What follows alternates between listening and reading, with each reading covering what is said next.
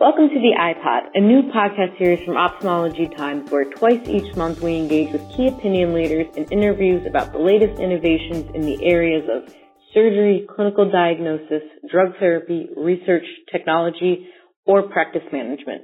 I'm Julianne Mobilian, Associate Editor with Ophthalmology Times and your host. We're here today with Donna Suter, who is President of Suter Consulting in Chattanooga, Tennessee. Donna is an ophthalmic practice management expert with more than 20 years of expertise. She has provided us with countless practice management articles and knows how to run an ophthalmic business like the back of her hand. Donna, welcome. Today we're contrasting successful marketing tactics used by younger versus older ophthalmologists. Before diving into different tactics, let's pull back the curtain and first talk about why that drives each generation. So, my first question, the new graduate or practice owner, how can this ophthalmologist attract patients to their brand new practice? And what types of attainable goals do you recommend they set? Well, first off is I wanted to pull out the old school. I recommend that all new practices use the resources that are available through their local medical association or their chamber of commerce. You know, what happens is opening a practice is such a huge life event that it's easy to forget that others may not be aware of your practice, even after it's been up and running for a while. So it's important just to stop and to continue over and over again to get that message to people who can be your referral sources. Write letters to other professionals, send them emails or texts. Give away as many of those newly minted business cards as possible. The goal, of course, fill the book with patients, but patients that you want to serve. Now, the tension is created when the phone fails to ring. Sometimes their most extroverted employee to become the marketing expert, and they feel that this is a good low-cost solution because marketing can quickly be very expensive. Now, this can really work if you know what segment of the market you want to serve and have an employee who has strengths and weaknesses that you really think you know, that you have a handle on. Because you see, everyone has different strengths and weaknesses. It's hard to hit a home run with each marketing message, and it's easy to cast blame. Striving for perfection. Perfection in the practice is always admirable, it's essential, and it's especially good on the clinic care. We want that, right? Well, perfect messaging does not exist, especially with low-cost marketing ideas. Adopt the philosophy of do it, track it, move on.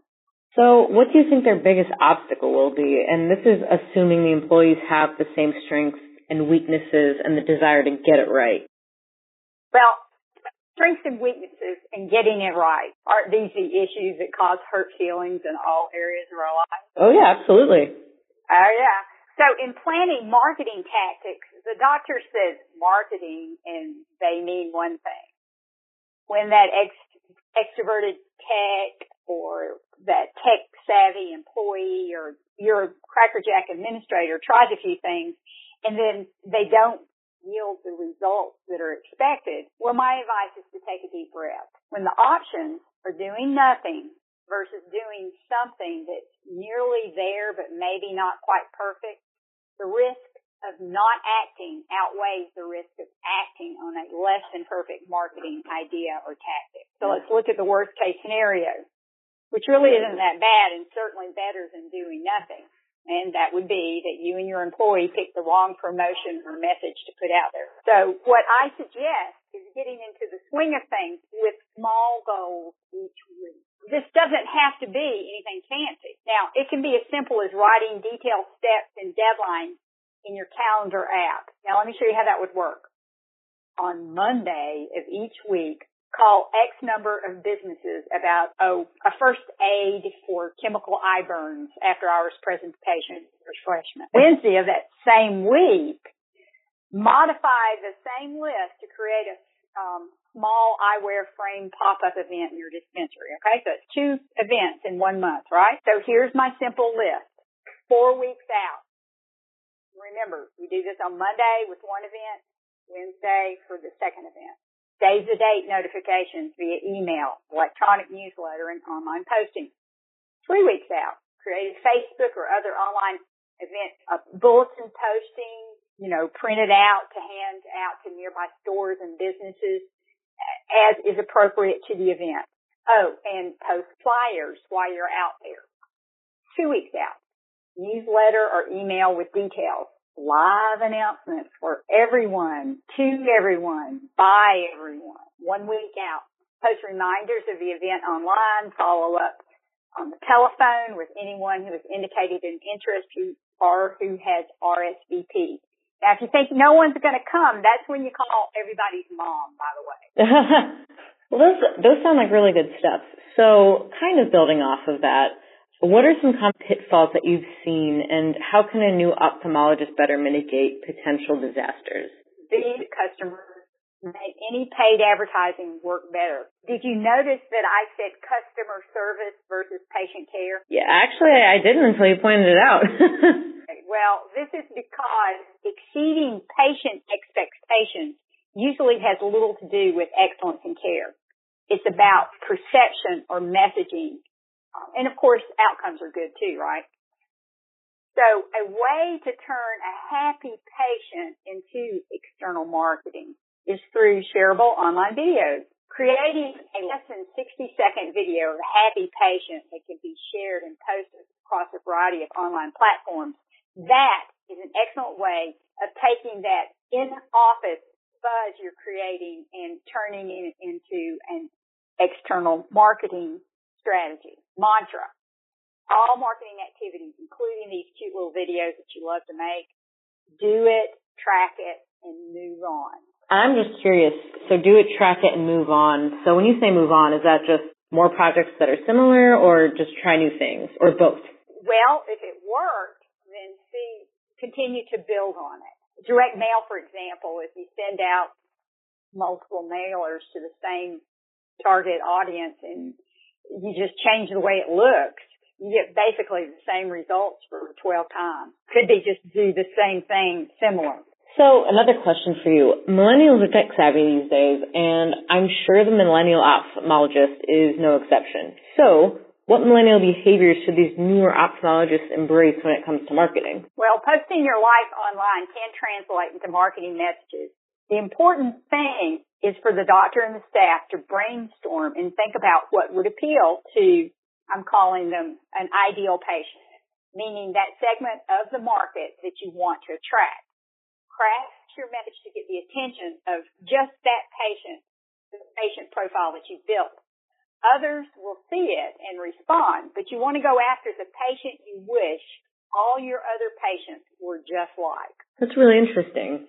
So we've touched on new doctors and millennial ophthalmologists. Let's switch gears and discuss marketing tactics for the baby boomer generation. What marketing tactics do they commonly employ to attract new patients? And building off of that, are there any drawbacks to those methods?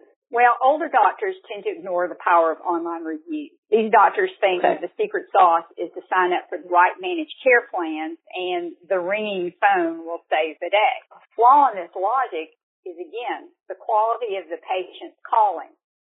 Owning a practice is stressful, and I don't see an issue with wanting to provide the best care to the patient you want to serve. So older doctors, they sometimes settle for just people in the chairs. They have busy, so they think they're successful kind of thing until they look at their net. Now, I don't want them to settle. The search for that perfect patient begins with building that profile that we were talking about. And a profile means things like where a patient lives, where they shop, where they hang out, where they buy their groceries, all that. And then your challenge and your marketing team's challenge, which probably is just a group of people sitting around the coffee table or local coffee shop, is to get your practice seen and associated with those venues.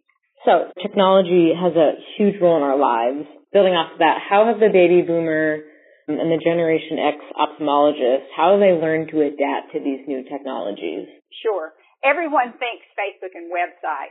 New technology can mean also using an add-on service to generate online buzz. Grab the positive impressions that your patient has, post them online in the search engine. New technology can also mean impressing patients with the use of technology. And I just to give you a quick example that I thought of. HIPAA means that you can't share my retinal images. You could give me a digital copy of my image with your practice name embedded in the corner, and I bet you a copy at that coffee shop that someone's going to post it online, right? I would definitely not bet against you. That's how we can use technology to add it on to what we're already doing, make it easier, and just really just get in touch with the fact that we live life online now. Yeah, I mean, that's a really good point. So, in your years of practice, what do you think the sweet spot is when it comes to retaining traditional marketing techniques versus learning newer ones? Is there a middle ground, or is one way better than the other? Or just, what have you seen? Well, as I thought about that, and marketing always means being comfortable with taking risks. You know, you're spending 1 to 5% of your gross in this vague, hard, like Jell-O on the wall category called marketing. I want the practitioner to feel they're riding a roller coaster, slightly out of control, but there is safety there. Ride the ride. Never spend your marketing budget without enjoying a return on your investment. And I've talked a lot about track it, etc. Return on your investment, I'm talking about a minimum of 5 new patients from every marketing activity. I think that's a good benchmark. I mean, that's certainly an attainable goal, if not something to strive for. So kind of going off of that other question too, so what can millennial ophthalmologists learn from this generation's marketing techniques and vice versa? Essentially, what can these different generations learn from each other? Well, the challenge is, and it's a challenge for everyone, is that we want our messaging to match our face-to-face image. You certainly want it if you're using some kind of a dating app, right? So that's the merge. That's the sweet spot. Older doctors, now those guys and ladies, they're often the people that are best at face-to-face communication. They seem to know how to show their personality, to connect with humanity and empathy, but they do it in a way that has professional boundaries built in. They're really good at creating relationships with patients, getting across, I see you, I care, I'm here to help. If they aren't good communicators, they have learned that it's important to hire key staff people who know how to charm patients into becoming raving fans for the practice. Flip it to younger doctors. Oh, they know how to message. They tweet. They have this intuitive sense of what message is appropriate where. They all know that Instagram and Facebook are different. They know that the scope of virtual marketing is much broader and deeper than just those two platforms. And they respect the power of the online review. I think that's a good point. I think you recently, maybe a couple months ago, you wrote a blog about the power of online reviews. And I think that's a really good point because they're popping up everywhere. With this posting life online, it's not a bad thing. And it's just really a very natural way to spend time on marketing activities. But what's important is to think about not where you would want your peers to see you, but where that ideal patient lives. Because let's face it, let's say you're a millennial. Other than myopia, most people who are millennials, they're not going to wake up and have this burning urge to call and make an appointment with an ophthalmologist. Yeah, I guess that's a good point. Think about what is really the sweet spot in your practice subspecialty and what type of patient has that type of eye condition, and everything that you spend money on, try to track that patient. Awesome. Well, we want to thank Donna Suter for her time, and you can find her blogs at ophthalmologytimes.com/blog or check out her website, donnasuterconsulting.com.